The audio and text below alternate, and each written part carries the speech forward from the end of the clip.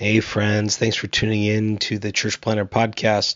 Before we started today, wanted to tell you about a really special opportunity our friends at the Micro Church Conference put on by Brave Future, happening April 18th through the 20th in Kansas City.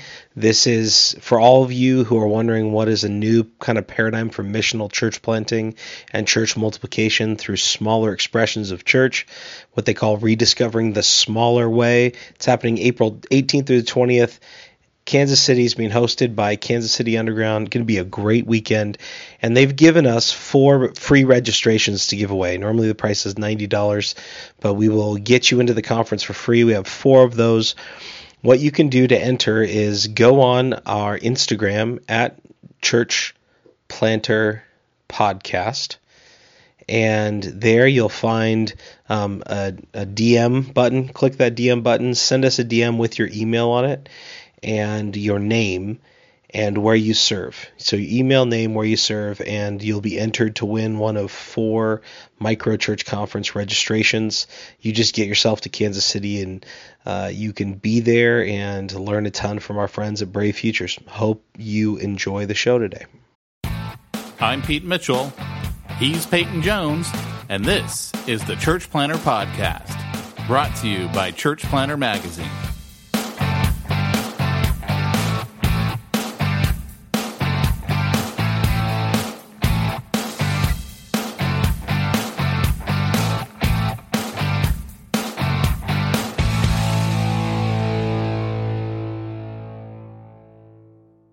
Hey, Church Planter, this is Pete Mitchell. And this is Peyton Jones. Here for episode number 30. Whoa! I know, big boy, huh? Big boy. Yeah. Somebody's the big boy. I have to turn the screen off because your face, if I could have just shown your face with that was hilarious. It's not so funny. It's not so funny at all. Oh, man. So, hey, yeah, number 30. Wow, we have talked a lot of crap. We have, and it's even it's even poured over into my personal life. As in, do we get to share what is the absolute worst thing you can say to someone who happens to be a Mormon? Absolutely. In fact, you have to talk about that. Because, all this stuff that we're doing, and then in one single line out of my mouth, I absolutely, destroy everything I've ever done. It's, I think this is why the Bible says the tongue is sharper than any two-edged sword or whatever. Or that in the multitude of words, sin is not absent. Let me tell you, it was pretty funny. Why don't you tell the story? Because great. I think it'd be funnier hearing it from your point of view than from mine. Because the second it came out of my mouth, I was like, can I get those words back? Can I somehow pull them back? No. The words, they keep coming. Stop talking. Here's the deal. Pete made one of the funniest faux pas, and I was in the other room when it happened, but I could hear it. And I was changing my baby who woke up, and I hear Pete. I've left Pete in the other room. This is post-podcast, and the other day we did a podcast, face-to-face. And I think that was number 28. And so there we are, we're talking and, we're done. And when we finish, Pete and I are hanging out, talking a little bit. And my wife's best friend comes over. And she, she's a Mormon. I did not know that she was a Mormon. I think that's an important statement to make here. I had no clue. Is. Hey, no clue. She's your wife's best friend, which, as we said in the last podcast, your wife is a bigger missionary than you are. Absolutely. I mean, she has heard the gospel front, left, and center. And the reality is here we are, we're waiting. My wife is out with my mother-in-law, my 5-year-old, and Heather gets there a little bit earlier. And they're all standing around in the kitchen. And I say, hey, I have to go out. But before that, I mean, it could have been a hint, right? Like when we were talking about Enoch. And she says, not only was Enoch taken up to heaven, but, the whole city of Enoch was taken up. And I'm looking over at Pete, like, there's no way for me to say, like, hey, Pete, this is my wife's best friend, Heather, she's a Mormon. You know, I mean, I know the commercials are like, and I'm a Mormon, but they get kind of annoyed if you're like, this is Heather, and she's a Mormon. Actually, right? I want to correct you. You absolutely could have said that, and I would have appreciated it had you said that.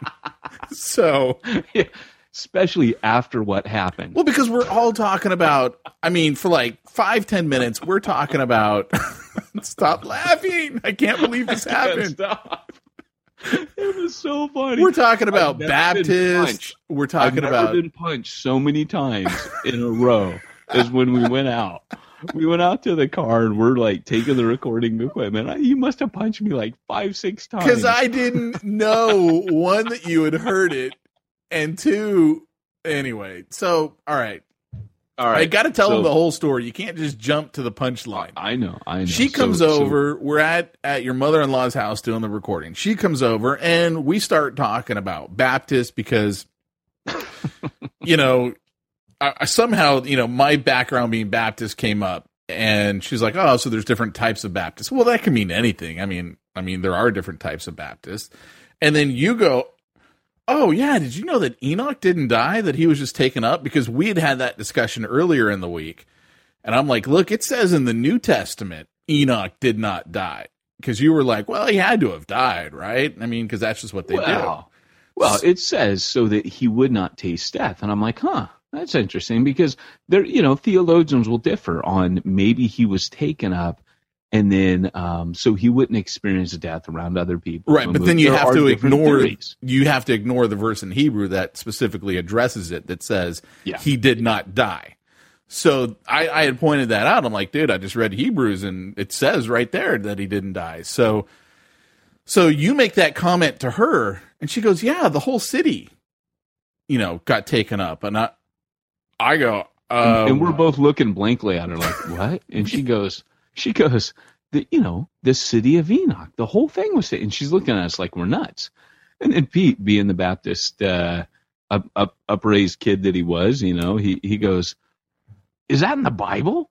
I go, that's not in the Bible. I go, I've never seen that in the Bible. And she's like, oh, maybe I don't know what I'm talking about or something like that. Like she backs out gracefully from that. I had no idea that this is like a Mormon concept. That, like, now I know. Now when someone says the whole city of Enoch's taken up, ding, ding, ding, ding, Mormon, right? But that thought doesn't go through my head. So from now on, you should, if in doubt, use the Enoch test. Exactly. So do you believe Enoch was one single guy who's taken up, or he led a whole city? And when you read Enoch the whole, ascend to heaven alone, or were there people with him? When you actually go, like I read from, it was either the LDS site or I know it was Brigham Young, because I sent you the link because I had to look it up after this. You know, after I find out she's a Mormon, it's like a major, you know, tenet of the Mormon faith is like Enoch came back and was literally preaching Jesus Christ, and the whole city turned and was totally righteous, and God took the whole city, which doesn't make any sense. Write like another 3 or 4 books, you got to fill them up with something. So you just take the guys from the first book, you know, and you make a whole thing. Like I picture like the city of Enoch. That's probably like the Emerald City, you know, like he's probably ruling. You do get that picture. You absolutely do. So did you know about the city? The wizard? Did you know about the city of Enoch before that the Mormons believed that? Had you read about that? No, but it sounded cool. I wanted to go there. You know, it sounded like an epic place filled with men of renown. So, Enoch. So then the baby starts to wake up and starts to cry. So you go in the other room to change it, and she and I are continuing to talk. Again, I don't know she's a Mormon at this point. I have no clue. My top 10 funniest moments ever in my life. So I'm going, I go, well, you know, we just interviewed Jill Martin, Richie, she's the daughter of Walter Martin. I go, you know who Walter Martin is, right? And she's like, no, who is that? And I go, well, you know, he wrote the book The Kingdom of the Cults, and he was kind of the forefront, first guy. Nickname Mormon's Bane. So I go, he was the first guy on the front line dealing with the cults. He did a lot with Jehovah's Witnesses, and like I talked more about Jehovah's Witnesses, and then I just kind of tack in there, and the Mormons. And she goes, I'm a Mormon. And so literally now the normal person at that point would stop talking. Would shut up. But I can't. So literally, what's the next words out of my mouth? Because the point of bringing up the Kingdom of the Cults literally had nothing to do with Mormons. I was like so great. making a reference point to who this person was. And so the very next line out of my mouth is, oh, well, then you know all about the cults. Exact. Oh my gosh. I'm in the other room. And it was like the funniest thing, man. I am dying. You said you were about ready to walk out with the baby, and you hear me say that, and you have to turn around and stay in the room because you're laughing so hard. Dude, seriously, yeah, I had to stay like another 5 minutes because I was doubled over on the floor laughing because I first heard it, and I hear what you're saying, and I can hear. I've got the door wide open. I'm just down the hall. And I hear you talking about, and we interviewed Walter Martin's daughter, and I hear this, and I hear you saying, oh, he's done the work. And I hear her say, and I'm only half listening, and then I hear her say, I'm a Mormon. And it was like in my brain, you could hear a pin drop, like, oh, kind of like, oh, there's awkward, And then suddenly Pete's words are, well, all about the cults then.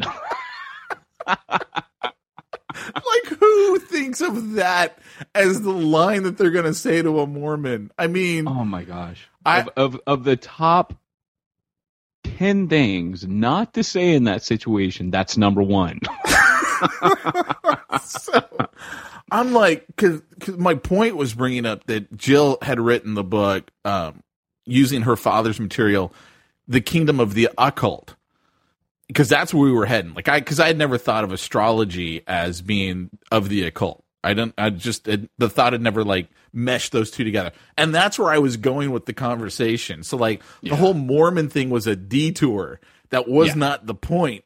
And yet that's so, thankfully the house is a little bit dark. It's getting later on. We haven't really turned on any lights because I'm getting so embarrassed. I can feel my face get red.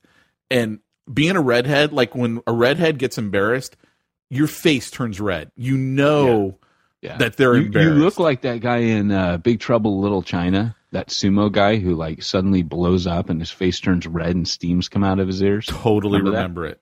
And that's exactly what happened. So then, I try and salvage it from that, and I just, carry on about the Kingdom of the Occult and so then when, the night was done and I'm leaving, I'm like, hey, why don't you walk me out to my car? Because I didn't know that you had heard. And I'm like, why didn't you tell me she was Mormon? You're like, I can't believe you said that. And so it was like, oh my gosh. It was bad, man. It was bad. But I have to say, in fairness, you recovered it so well. Like that actually wasn't, but the story has a happy ending because you're all Americans. You need that when you go to the cinema. It is so funny, by the way, on that, as an aside, many people don't know this, but movies in America and Britain sometimes have different endings. Oh yeah. Movies that the British don't like happy endings, right? They're like, hey, it rains every day here. Life sucks. Basically our country got annihilated in World War II and World War I. We've lost whole generations of people. Life sucks. And if you try to tell us it's like Zippity Doo-Dah and Uncle Remus and all that, we're going to get pissed off. So, so it's just a funny thing that they're very cynical as a people. So anyways, and as Americans, I have literally watched different endings to films because I've watched one version in Britain and then flown home for the holidays and watched the same version in America and been like, hey, that was a different ending.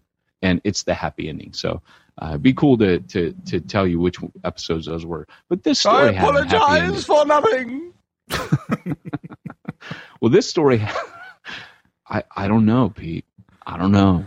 But this story has a happy ending because basically you did save it, and it didn't seem to wonder. It kind of rolled off like water off a duck's back. Or, no, I can't say that. I was about to say all I'm saying is I never would have thought in a million years that your wife's best friend would be Mormon, considering how the two of you are. Like, well, it gets even more complicated. That girl, let's see, my wife met her in high school. Before they were friends, she and I dated. And pre-Christ, pre my conversion, she told the guy who shared the gospel with me that hey, if you're going to share with somebody, he was sharing with her. And she goes, look, I'm a Mormon. I'm good. You know, if you want to share with somebody, you need to go talk to that guy. And she pointed me out to him. And he was a student teacher. And he was like, huh. So he started praying for me. And that's why I'm saved. So interestingly enough. And then another dumb thing that I did this last week, because we're actually recording this, for us, it's a week early because you're taking next week off. So we're recording this a week early. And so we've just had Christmas a couple of days ago. And so what do? You know, there's basically three of us that work on the magazine. You're the managing editor for all the content. I don't know what the heck I do, but I do a lot of work. That's all I know. And then we got our graphics dude, who's actually the only one who gets paid out of this whole thing. And he's over in... What's up with that? I know. What's up? He's over in the Philippines. And so I'm like talking to Peyton, and I'm like, hey, yeah, by the way, I gave Ben's, the 24th and the 25th off, and just told him to, invoice me for those days anyway, and we'll still pay him. And, and you go, oh, that's awfully nice of you Scrooge. I said something like, hey, that's great, Scrooge. It's like he gives Bob Cratchit like 1 day off, at Christmas. Oh, thank you, sir. God bless you, sir. like oh, I gave him 2 days off. What's so funny is I'm thinking, because I'm looking back on that conversation. I'm like, why did I bring it up at all? Like I wanted some pat on the back. Hey, we're going to pay this dude and he's not even working for us. And you're like, oh, that's awfully nice, you Scrooge. Give him the week off, man. Tell him, like, Christmas Eve to New Year's, you're off, pal. But no, actually, we need him right now. Yeah, what are you talking about? I'm not giving him a week off. We got another issue to put out. So more bricks, less straw. More bricks, less straw. So anyway, that's the reason why Pete Mitchell isn't a church planner, because the things that come out of my mouth are just pretty ridiculous most of the time. I have to go rethink my calling if that's the case. Well, it's a little late for you. You're committed. I was going to say, I'm in too deep, man, but shoot, if that's a requirement, I'm out. So hey, what are we talking about today? Well, that's where I was going. And I almost forgot. I'm also going to need you to go ahead and come in on Sunday, too, okay? We lost some people this week, and we need to sort of play catch-up. Thanks. There you go. So, yeah, it's funny because we left off last time talking about the 3 dates, and we talked about the vision meeting, core team commitment cutoff, which I know sucks as a title, but we got to come back to that because there's a word in there, core team commitment cutoff. We talked about the fact that Gideon had those guys go down to the water, all the warriors, and he had to send most of them home. And he had a very small band left over afterwards that actually went to the Battle of Jericho, and God won the battle. And they knew that, look, the Lord, out of that came God saying, hey, I'll fight for you. That's who I am. And they realized that the battle belongs to the Lord. And so, in church planning, that's a cool deal. You're about to do something pretty big, bigger than you, with a very small group of people.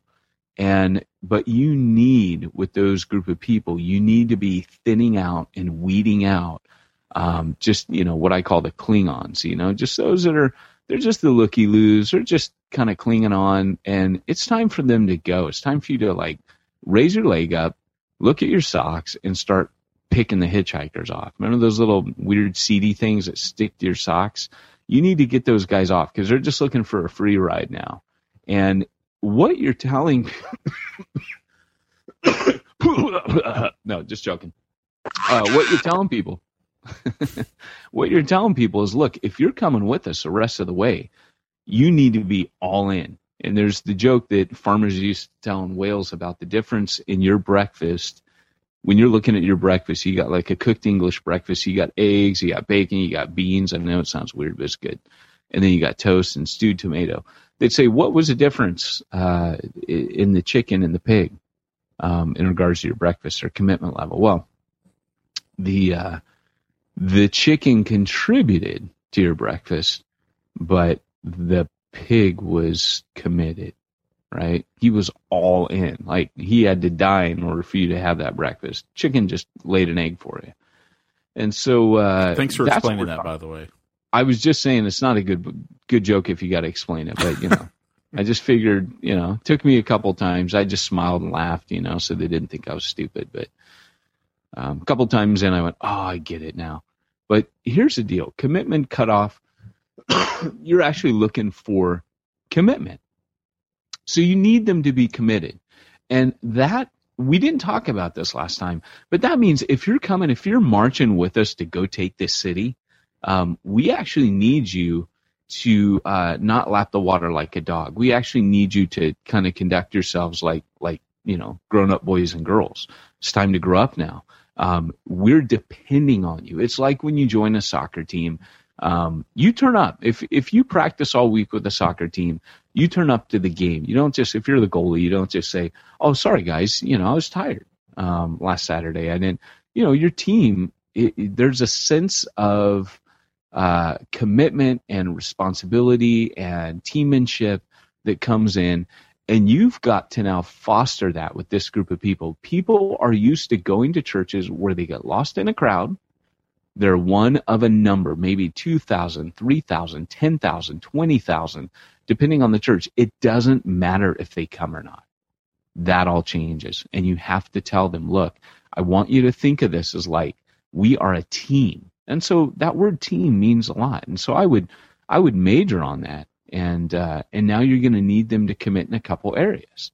Number one, you need their finances, because it's not fair for you as the church planner to be paying everything out of pocket. If a hall to rent, like in Long Beach, for us, it costs us about $1,300 a month to rent our hall. That's really crazy, too, when you think about it. It's really expensive. Because we use it one day a week. I mean, I had no idea it was that much. It's because we're in Long Beach. Like Charlie, for example, in Whittier, he gets use of the building anytime he wants, because no one uses the auditorium, and he gets a classroom. And to add on, I can't remember, it's some like crazy amount, like nothing that he needs to pay. And so when we went there, we were like, dude, you're going to have this whole wing of the school before too long. But in Long Beach, it's very expensive. So to ask a dude to pay $1,300 out of pocket, you just got to think about this stuff. Then there's coffee supplies. Think of all the styrofoam cups. Think of all the equipment. You know, you got to have something that'll percolate that amount of coffee. You got to have containers that will hold that amount of coffee. You need to have sugar, stirrers, baskets there's just a lot of equipment that people don't even think about. So you need them to be investing in this mission. You need them to be putting their finances into it. Well, that's I would say that's almost like a given, but I guess it's not. I mean, I guess a lot of people, I don't know what they think. I mean, people want a free ride. I mean, think of the average churchgoer. The statistics show that good giving in America is 6%. We can talk about being a Christian nation all you want, but the last part of anybody's life to get converted is their pocketbook. So 10% is the bare minimum in the Old Testament. If you study it, it was actually closer to 22%. If you look at all the giving that was given in the Old Testament, it was actually 22% of your income. So a quarter. So now you're talking like taxes. That's what it was. Well, some people want to say, well, you know, that's not biblical. Now, the people who say that do not tend to be generous givers. I'll just tell you that right now. They're looking to get out of something. People who have a hard time with giving 10%, I'm just telling you, Old Testament or New Testament, you are not a biblical giver. Okay? So I don't care if you want to argue about the number of percentage. According to the Old Testament, the odds don't work in your favor. And according to the New Testament, the odds do not work in your favor. 10% ought to be the bare minimum. That would be called the tithe. It means tenth. Plus, on top of that, there were offerings. So there were tithes and offerings. And God says, bring those into the storehouse, and I will bless you. And so, you know, just saying, people who are coming into a church plant, they need to realize it's time to grow up, guys. It's time to stop playing church, and it's time to invest in mission. And that's how I would sell that to a core team. One of the things, too, that I'll just tack on here that I thought was really interesting was when you were mentioning about John Wesley, could have been a couple of weeks ago, you had mentioned that, John Wesley had figured out what he needed every month, and then anything above and beyond that, he was going to put towards mission. And I remember hearing that and thinking, that to me was a really novel concept. I mean, as funny as that would probably sound to most people, to me, that was a novel concept. I loved it because I was like, okay, well, if I can figure out what that number is, and it's something I've been having to think a lot about lately because my mortgage is changing and all that other type of stuff. And it's like, okay, what's the number I need every month? And then, if I were to take a tip, a clue from like a guy like Francis Chan, who's like, okay, look, giving away all this money, and just said, okay, all I need is X amount to survive. Then everything above and beyond that I can give. To me, that's just a novel concept. I'm not saying I do that because I don't do that right now, but I love the concept. That idea will, like so many things, it will be a seed planted. And it will begin to germinate. Like, if my needs are met, like Paul said, having food and clothing, we will be content with that. And so, there are only a few. There's a sense in which you get more of a buzz with seeing people come to faith that it becomes like a hobby. You know how like when you go crazy for a hobby, right? And I'm like this. If I get into a hobby, I don't go halfway. I don't go halfway into anything. I don't go into church planning halfway, right? As soon as I realized I was a church planner, that was it. It didn't matter if you tempted me with a mega church with a fat salary.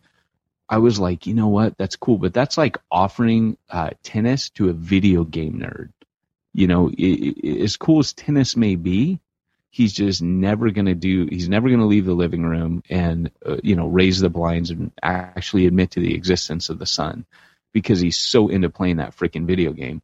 And that's how I felt. Like, so I throw myself into hobbies. Well, I get more of a thrill in doing what I do than anything else. And I think for people, that's what'll happen, Pete. It's like for Wesley, what he loves, same with Paul, was it doesn't matter my earthly success. What matters is the spiritual impact. And that's where Jesus says, invest, lay up treasures in heaven, where moth does not steal. Always, no matter how much stuff you get.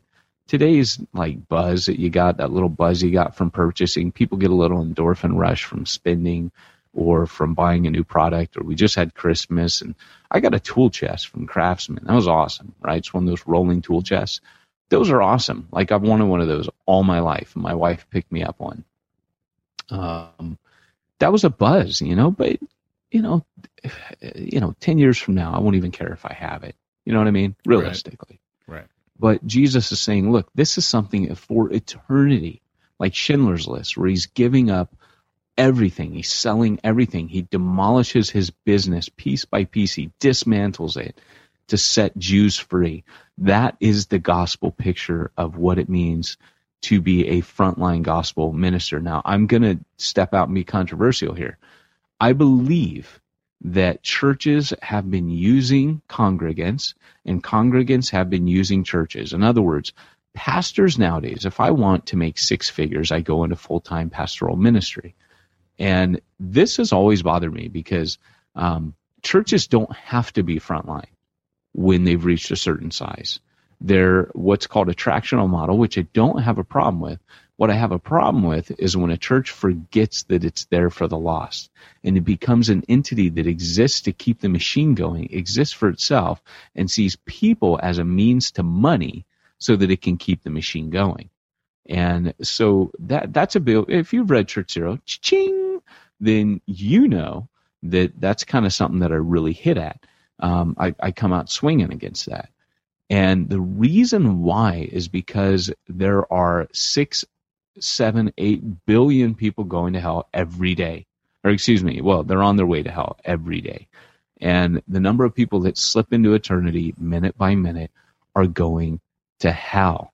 And we don't have time to mess around. And so what I believe is that often pastors have been saying, just keep coming, keep your money coming in, and we will preach messages that you like, and we will not offend you or disturb you because we want you to keep coming and keep giving.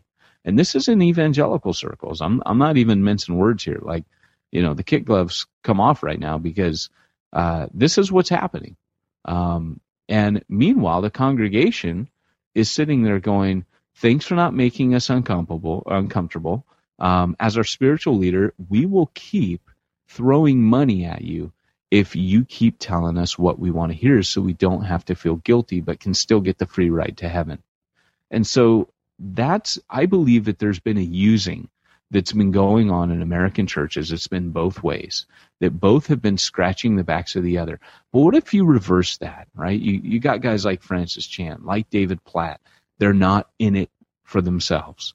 They're modeling consistently a gospel-centered, Christ-centered, lost-centric way of doing things that has transformed their church members. So when we're talking, if you read the book Radical, you have the people that go through their house, they pick out all the stuff they don't need. If they have 3 TVs, they take 2 of them.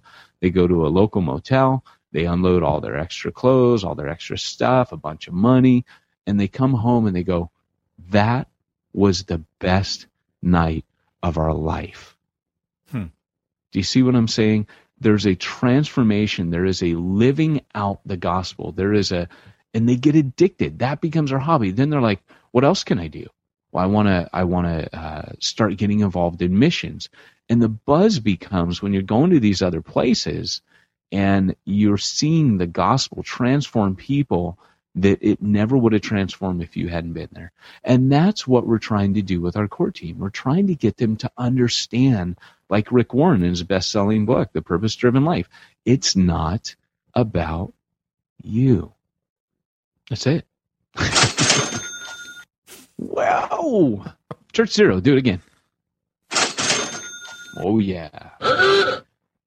By the way, just because we've got that sound effect ready, and for no other reason that I read Pete's book. This week I read Lead or Fail. That caught me off guard with that. Ooga. But that book, by the way, is awesome. If you want to get inspired to plant a church, I did not realize, I hadn't read it. I had it on my iPad. I hadn't read it. Those are all the principles of church planting. It's things like be bold is chapter 1, take great risks is chapter 2, and I can't remember what chapter 3 is, but it's good. I'll have to let the guy know who actually wrote the book that you liked it. I asked him, I'm like, Pete, that was super good. Did you write it? You did. I did. What I thought was funny is I was quoting the line from Good Will Hunting when he goes, I read your book. Oh, you're the one. I knew that quote. I just didn't know where it was from. It's been in so many movies. I mean, it's a common line. But well, so here's the deal. The second thing is attendance. One of my favorite church plants is in Bagland. It was the first one I was a part of. It was before I realized I was a church planter, but it was a church plant. It had started out, I was supposed to plant a church out of Lloyd Jones's. I was their evangelist. And the deal was I was going to plant this church. And so Bagland Community was a nearby neighborhood, and it had no gospel witness whatsoever. So you have to imagine somewhere like Seal Beach, and there's not a single gospel preaching church there. That was the town. And so we planted a church, and originally I was supposed to be the pastor of that, and not realizing I was a church planter yet, I declined to take it because the pastor I was serving with left, and I became the interim pastor, and all the balls were rolling to plant that church. And the worship leader who was going to be doing it with us, he kept saying, dude, you're still doing this, right? And I said, I can't. Because if I go do that, I'll empty this church out if I go there. So once they find the church, the pastor at Lloyd Jones's church, I can stop being the interim pastor, and I'll go somewhere else where I don't drain this church. This work is important. It needs to continue on. and I need to get, kind of further afield. So I took a pastorate an hour away, and I went to the Black Spot in Wales, known as the Black Spot because revival in the land of revivals had never hit there, and I got my teeth kicked in. But that's another story for another time. But anyways, but I told him, I said, look, I'll come and do evangelism. And I was, I don't want to say, hey, I was a gifted evangelism, but that's the power of the Holy Spirit. So I can't take any credit. One sows and other waters, and God gives. At that time in my ministry, God was giving the increase. And I would go and I would preach there, and people would get saved. Well, what the worship leader, in absence of me saying, I'll be the pastor here, he kept the ball rolling, and he got that church planted. He did all the admin, he did all the normal stuff, and he agreed to do the teaching. And he was qualified. He was very gifted. And in fact, I would say right now, he's probably one of the most gifted men in Wales. But no one took him seriously. He was just kind of sidelined to be a worship leader, and no one kind of empowered him. And but all that to say, he had a core team of people, and he made them promise this. He said, look, for 1 year, I don't want you to take a vacation on a Sunday. You can take a vacation Monday through Saturday. You can take a vacation starting Sunday night. But please, for the next year, all I ask is when you plan your holiday, you're here every single Sunday. Boom. I remember thinking, well, that's pretty gutsy, Dad, because they get 6 weeks a year paid vacation in Britain. I don't know if you know. Wow, I'm moving to Britain. Dude, it's almost everywhere, in the Western world. Most Europeans get that. Australians get that. New Zealanders, the Kiwis, they for sure, I think they get more than that. But it's Americans are like, they eke out like the vacation, like, maybe you get 1 week a year. That leads to early deaths and heart attacks. But in Europe, that's the deal. I gave Ben's 2 days off, 24th and the 25th. Come on. All 2 words: Jacob Marley. But here's the deal: you basically you need them to commit, and you have to tell them, guys, it's like a soccer team. So the core team commitment cutoff, right? We want to talk a little bit more about the launch today, but it's important that they know that you're saying, hey, for those of you that came and support us up to this time, hey, thanks so much for being with us. We really appreciate your support.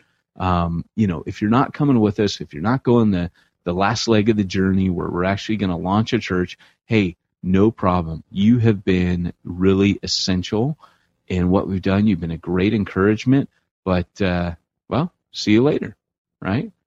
And there's no shame in that. There's no problem with that. But for the others, you're looking at them and saying, right, guys, now here's what it means for the rest of you. And you have to lay this out. Let me ask, so don't take any vacations on Sunday. What about, if your work every once in a while you have to work on Sunday? Was that also like, hey, whatever you do, Yeah. I mean, how do you deal with that? Reason. I mean, it's funny you ask that because we're talking about a blue-collar industrial town. I mean, Port Talbot was where Blade Runner was filmed, and that's where Lloyd Jones's church was. It is the skyline is dominated by a massive steelworks the size of a small city. I have stood in those furnaces, not in them, but next to them behind heat-resistant glass and watched furnaces the size of 2 very large houses with liquid metal pouring. So these guys, they knew what it was to be in shift. Most of South Wales is industrial, so they're on shift work. So that was just within reason. That was actually the people he's working with, and that kind of was part of his motivation in even asking that. Look, I know I'm going to be missing some of you because of shift work, but you have to not be shy about this.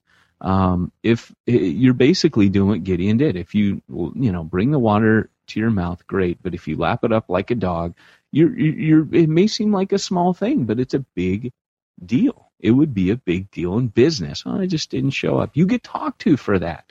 But for some reason in the kingdom of God, specifically in a church plant, because you're on mission, it just is ironic that we will give so much attention to not missing work. I can't miss work, so I'm going to stay home Sunday. Where's the priority, really? And I get some people be like, dude, where my paycheck is. Well, that's cool, but that's kind of where Jesus is saying, look, invest in the kingdom. Seek first the kingdom of God and his righteousness, and he will add all these other things to you. I just, for me as a church planner, I just know what it's like at times to rush out in front, yelling charge, and to look back and see no one behind you. And I learned that the hard way in my younger days in ministry. And so you'll remember when I gave my John Wayne speeches to the church, and I was like, hey, I'd rather just out the gate, just everybody go home now. Because when we get to the walls of Jericho, I don't want to look around and find that, a few thousand of you ran away, And I love how, before they go to that battle, he's like, anyone who's scared and doesn't want to be here, go home.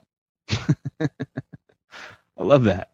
And God does that before great battles in the Old Testament. Anyone who doesn't want to be here, you're scared, go home. Anyone who's newly married, go home, right? For your first year of marriage, that'll jack you up as well.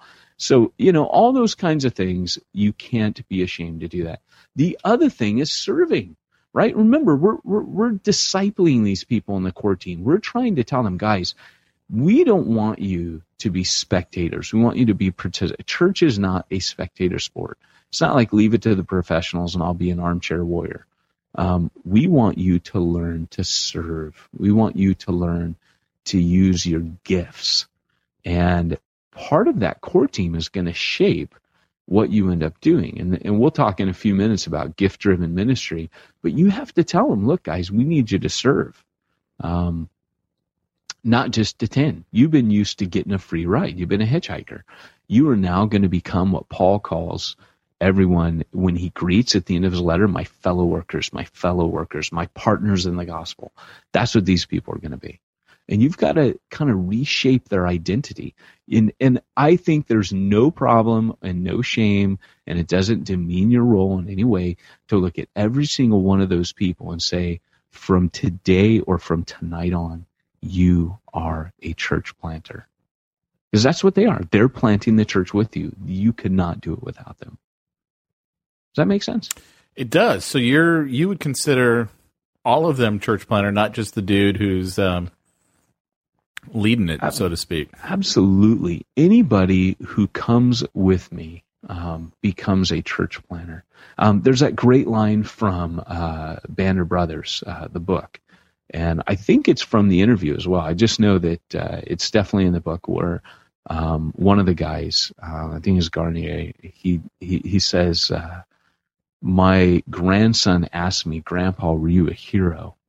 And I said, no, but I served with a bunch of them. And that's what it feels like if you're doing it right. That you're serving with a team. They are the crew. I mean, to the point where you look at what I'm doing right now. I'm handing over a church to a team of elders and deacons, but really the team is a lot bigger than that. I mean, the team is kind of everybody. If you look at a church plant, almost everybody is serving there, isn't it, Pete? I mean, everybody's doing something, Yeah, you kind of have to. I mean, first of all, those of us that came up from Huntington Beach, I would venture to say that most of the people who came up from Huntington Beach would not be a part of the Long Beach Church were it not for serving. Yeah, I mean, that's exactly it. You are in a place where people are learning to be Christians. I would say that the place where you get saved, right? You get saved and God wants to use you. You go sharing the gospel. The Holy Spirit's in you. It's all fresh. It hasn't been tainted. And God wants to use you. And then suddenly, sorry,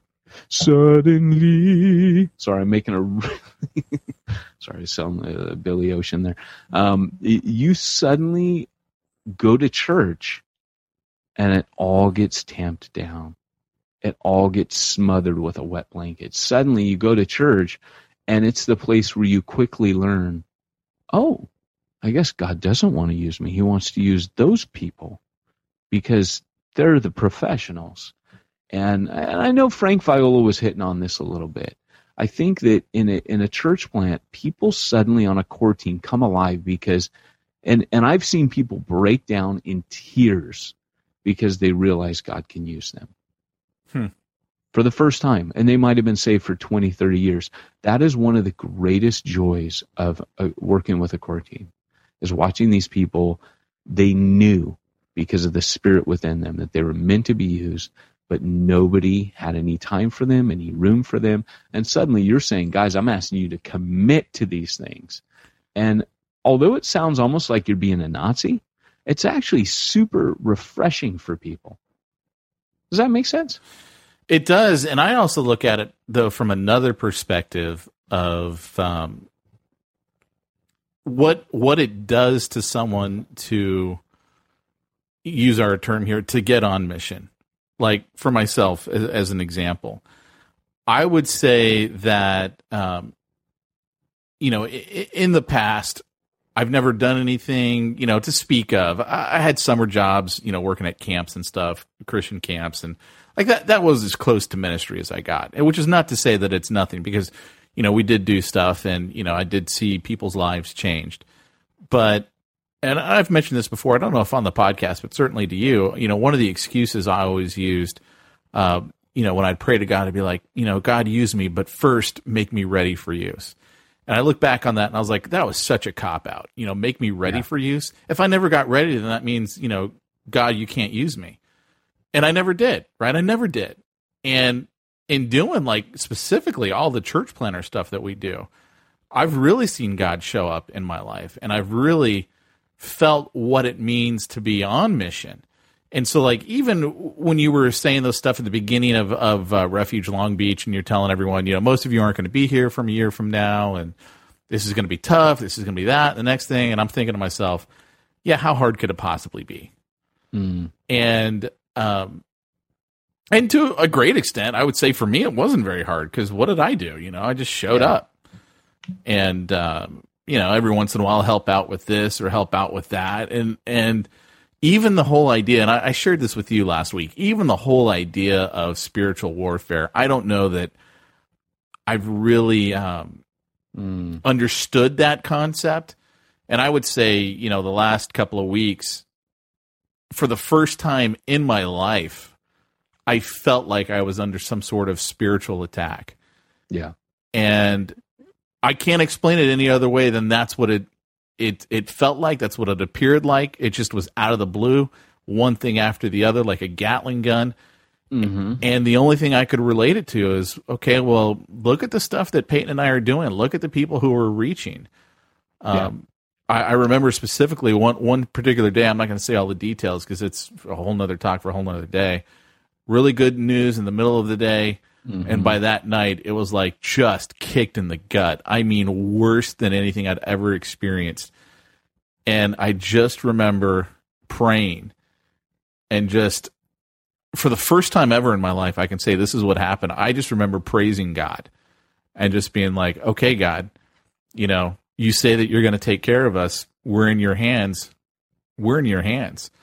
And what you've done for me and what you've done for my wife, what you've done for my son, we're in, and we praise you for that, and we thank you for that.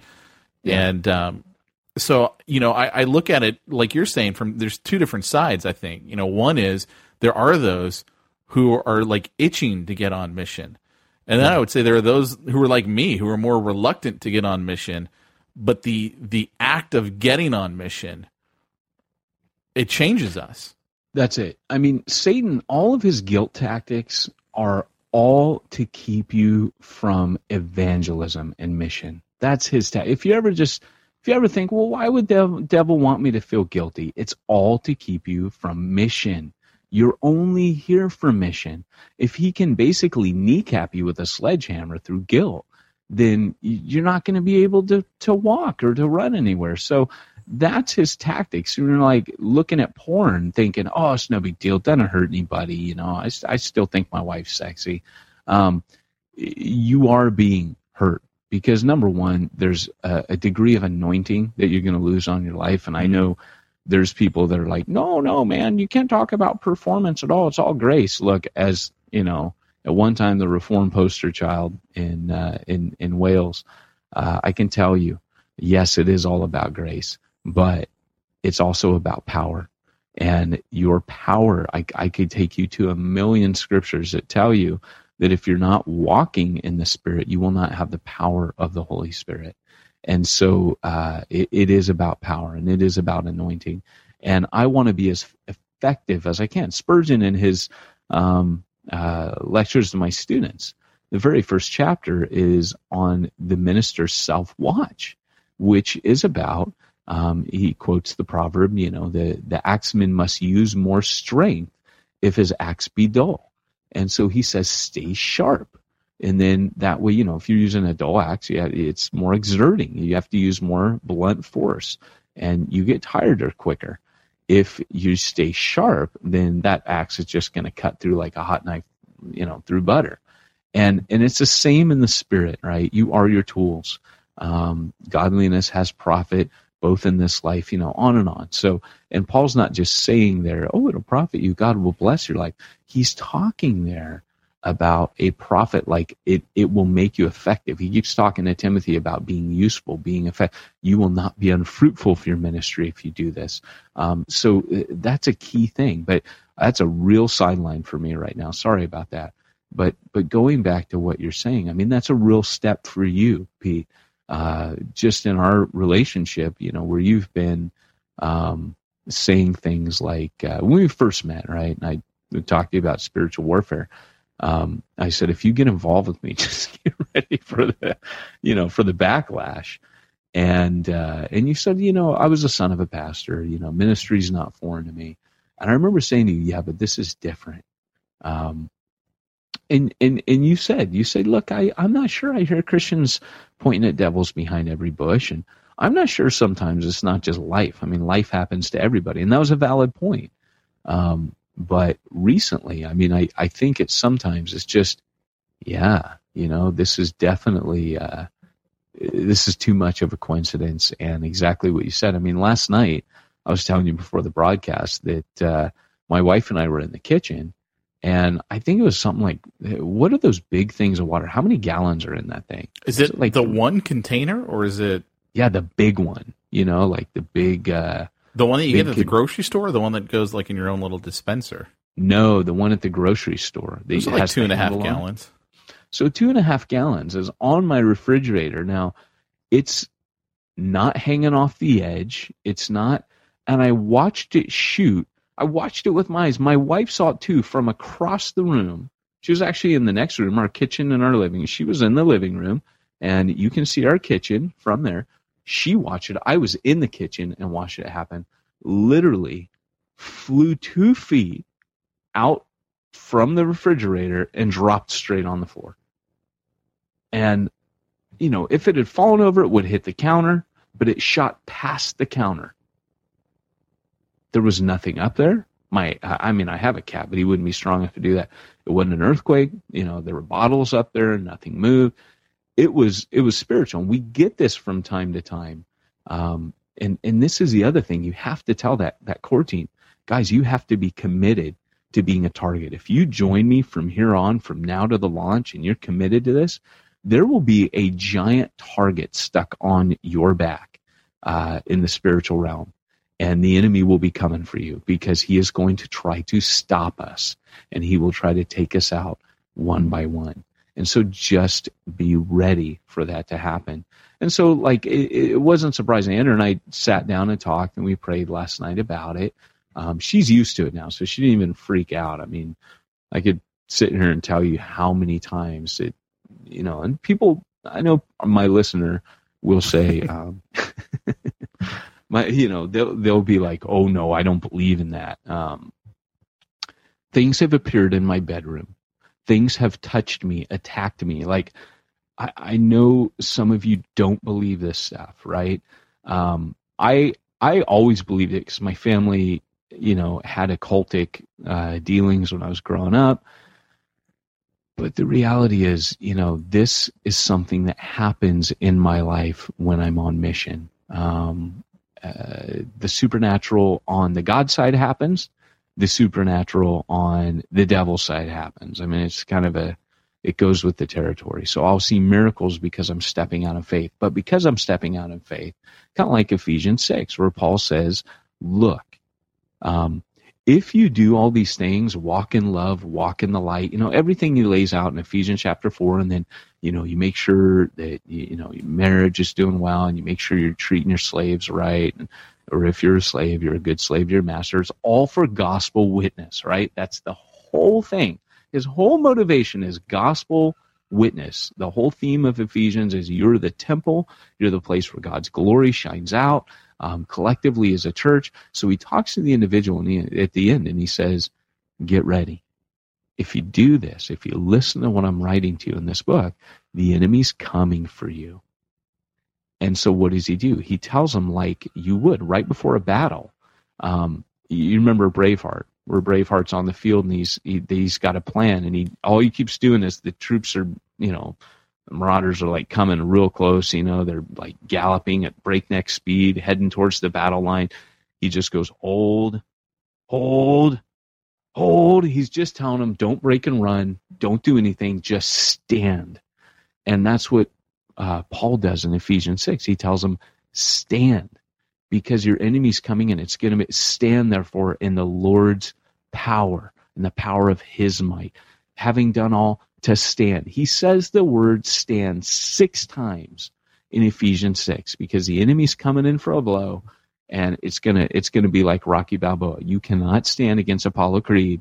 If you can just remain standing by the time they ding the bell, right, you will have won. You may not have knocked the enemy out, but if you can stand. So your core team needs to know that they're going to need to be so committed that they're expecting this. So I tell core teams, get ready. Your life's going to fall apart. And we've talked about that before, so I won't go too much. Well, I'll just tack on this little tidbit to that, and that is, being in America, right? Because it might be different for Joey. He's over in Germany, where Christianity is not like it is here in America. Where like in UK, where you served, in Wales, how there wasn't, we described it, or you actually described it on a early podcast of ours. There's not a God consciousness over there like there is here. Our president says, God bless America at the end of every one of his talk. There's a God consciousness. Mm-hmm. And, going through the experiences that I've gone through the last couple of weeks, I look at it and I'm like, okay, I do not like this. This is not comfortable for me. But does this mean that finally, for the first time in my life, I'm ticking off the enemy? If that's what it means, then one, I should rejoice in that. Okay, great. Finally, I'm being counted worthy. You look at Acts, and you look at when they got beat. And I think it was the first couple of chapters in Acts, and they're just like, "Wow, this is great! I'm worthy of this for Christ. Fantastic!" And it's just one of those things where it's like, okay, if I were to back out now because of everything that's going on in my life, what does that say to my God? Yeah, thanks for saving me, but this is as far as I can go. This is as much as I can repay you. I can't do that. I mean, if it's going to get worse, it's going to get worse. And, so be it, I guess. It's so funny because, the C.T. Stead said it this way. Live in such a way that when you die, the devil throws a party because you can't do any more damage. Yeah. And I love that. Like, I want to be a damage dealer for the kingdom of heaven against the kingdom of darkness. Which, by the way, I wonder if that's what happened when Walter Martin died. I wonder if the devil was like, hallelujah. Oh, absolutely. Without a doubt. Keith Green, Walter Martin. But then take it one step further. What does his daughter do? His daughter takes his old research and his old writings and comes out with a new book, The Kingdom of the Occult, in which Walter Martin is named as the author. to me, that was just like, oh, you thought you won? Well, guess not. Absolutely. And then two knuckleheads come along and say, hey, we want to partner with you because... Will you put us on your radio station? And she goes, we'll have to talk after the beginning of the new year. No, she offered. Oh, by the way, guys, we may have a radio show in future. So that's kind of something to watch in future. One more thing we cannot get paid for. Woohoo! But we're collectors of those. You like you said, though, it's like we're not doing it for money. Excuse me. We're doing this because we're addicted, and we're addicted to the work of the kingdom. Like for me right now, right? It's ironic. I've just handed off a church to a team, and that's Refuge Long Beach. So I'll still swoop in once a month, but I have now shared. Like I could take a full paycheck and, be relatively, at ease, but instead I put another guy in. It's the Reformed pastor, what he says to do, bring another dude on so that the gospel can go further faster. And so that's what I do. It's how I live. And right about that time, a big church that's been supporting me kind of did the math in their head and said, well, he's been there 2 years. They ought to be able to pay him by now, not realizing that's not the paradigm I operate. I operate under Paul's paradigm, which is, hey, you know what? I need to get out of here because I can go do damage somewhere else now. And that's why last night when my wife and I talked, I said, hon, whenever we're selfless and we hand off a church, and we throw ourselves into the unknown, back into the hands of God, and we really start over again with just us and the Holy Spirit. It's always like this. The enemy is always ticked off because we're making decisions not based on money. We're making decisions based on the kingdom. Seek first. The Father himself knows that you have need of all these things, but the enemy takes notice too. And there's only two types of Christians. You can either be the kind of Christian that Satan ignores because he can, or the kind that he cannot ignore because you're a threat. Yeah. That's it. Are you someone who is a threat or someone he can ignore? And there's no middle ground in that. So you've got to ask yourself that question. And so that's the commitment level that you're looking at, and you cannot be shy about that. You have to be honest, but you also have to realize that you are going to be the answer to these people's prayers as you empower and equip them. And again, we will come back. There's so much that we're going to talk about today that we didn't get to, but maybe this is what we needed to kind of camp out on. These things that we're talking about, don't be shy about it. They're your team members. Give them the title of church planner. Let them share in some of the thrill of hearing themselves, I am a church planner. And then get them to start acting like it. That's what we're talking about. It's like when you're called a Christian, that means a little Christ. How would a little Christ act? How would a mini Jesus in, Southern California in the year 2013, how would he act? We definitely wouldn't act some of the ways I act sometimes. I'll tell you that for sure. But he probably wouldn't say, oh, so you know all about the cults. Yeah, there's some stories of my week that I would love to tell, but they would serve no purpose other than maybe a podcast confessional. So anyways, church planner, thanks for joining us today. We want to really encourage you, if you are going to be in January, if you're going to be around the Costa Mesa, California area, we want to meet you. We want to give you some photo ops to take pictures of us. And just joking. No, we would love to meet you guys and get to know you a bit. We're getting to know some of you guys out there, but the audience is growing all the time. So if you are in the Southern California area and you're looking to church plant, particularly if you're looking to church plant in North County, I've got my mind on 3 counties right now. One is Inland Empire, one is LA County, and the other is North County, San Diego for the moment. So if you're in Southern California and you want to talk to me about church planting, I am going into a new phase of ministry where I will be freed up to actually be giving my time to helping church planners. It used to be I told planners, come with me. and I'll train you as you come with me, kind of like Paul did on his second missionary journey. But now I'm doing what Paul did on his third missionary journey. That is, he's training teams and he is sending them out. And so, if I may not be with you, but I may come with you. Rather than you coming with me, I may come with you. And I'm already working with a few teams, got a few irons in the fire, but I would love to help you if you're going to be church planting in any way I can. And one last thing, I belong to a church planting network called New Breed. This is the end of the year. It is a registered 501c3 charity. The reason that I'm able to do this is because of people's generous donations, contributions, and that sounds so textbook, but it's so true. And you should know, too, that this one's airing in January, so it's past the end of the year. Oh, yeah. Well, maybe we should flip-flop them then, yeah? Yeah, no. Okay. But if you want to start giving, in that case, end-of-the-year giving is important. If you want to start giving. It's January. Don't wait until December now.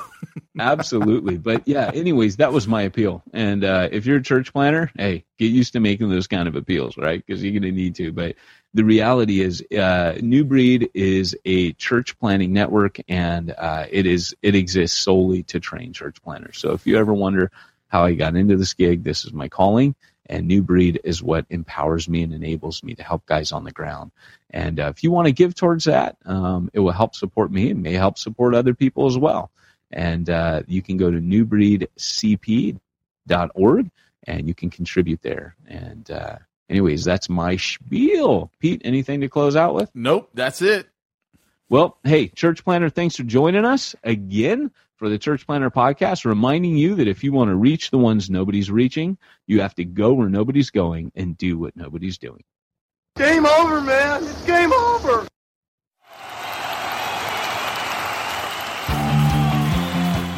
Thanks for joining us for another weekly episode of the Church Planner Podcast with Pete Mitchell and Peyton Jones. We'd love to hear your comments on this episode of the Church Planner Podcast. Visit us online and let us know what you thought at churchplannerpodcast.com. If you subscribe to us via iTunes and have enjoyed the podcast, leave us a positive review. The more positive reviews we receive in iTunes, the more iTunes will promote us to other church planners who would benefit from this show. This podcast is brought to you by the Church Planner Magazine, which is available in the iTunes newsstand or online via churchplannermagazine.com.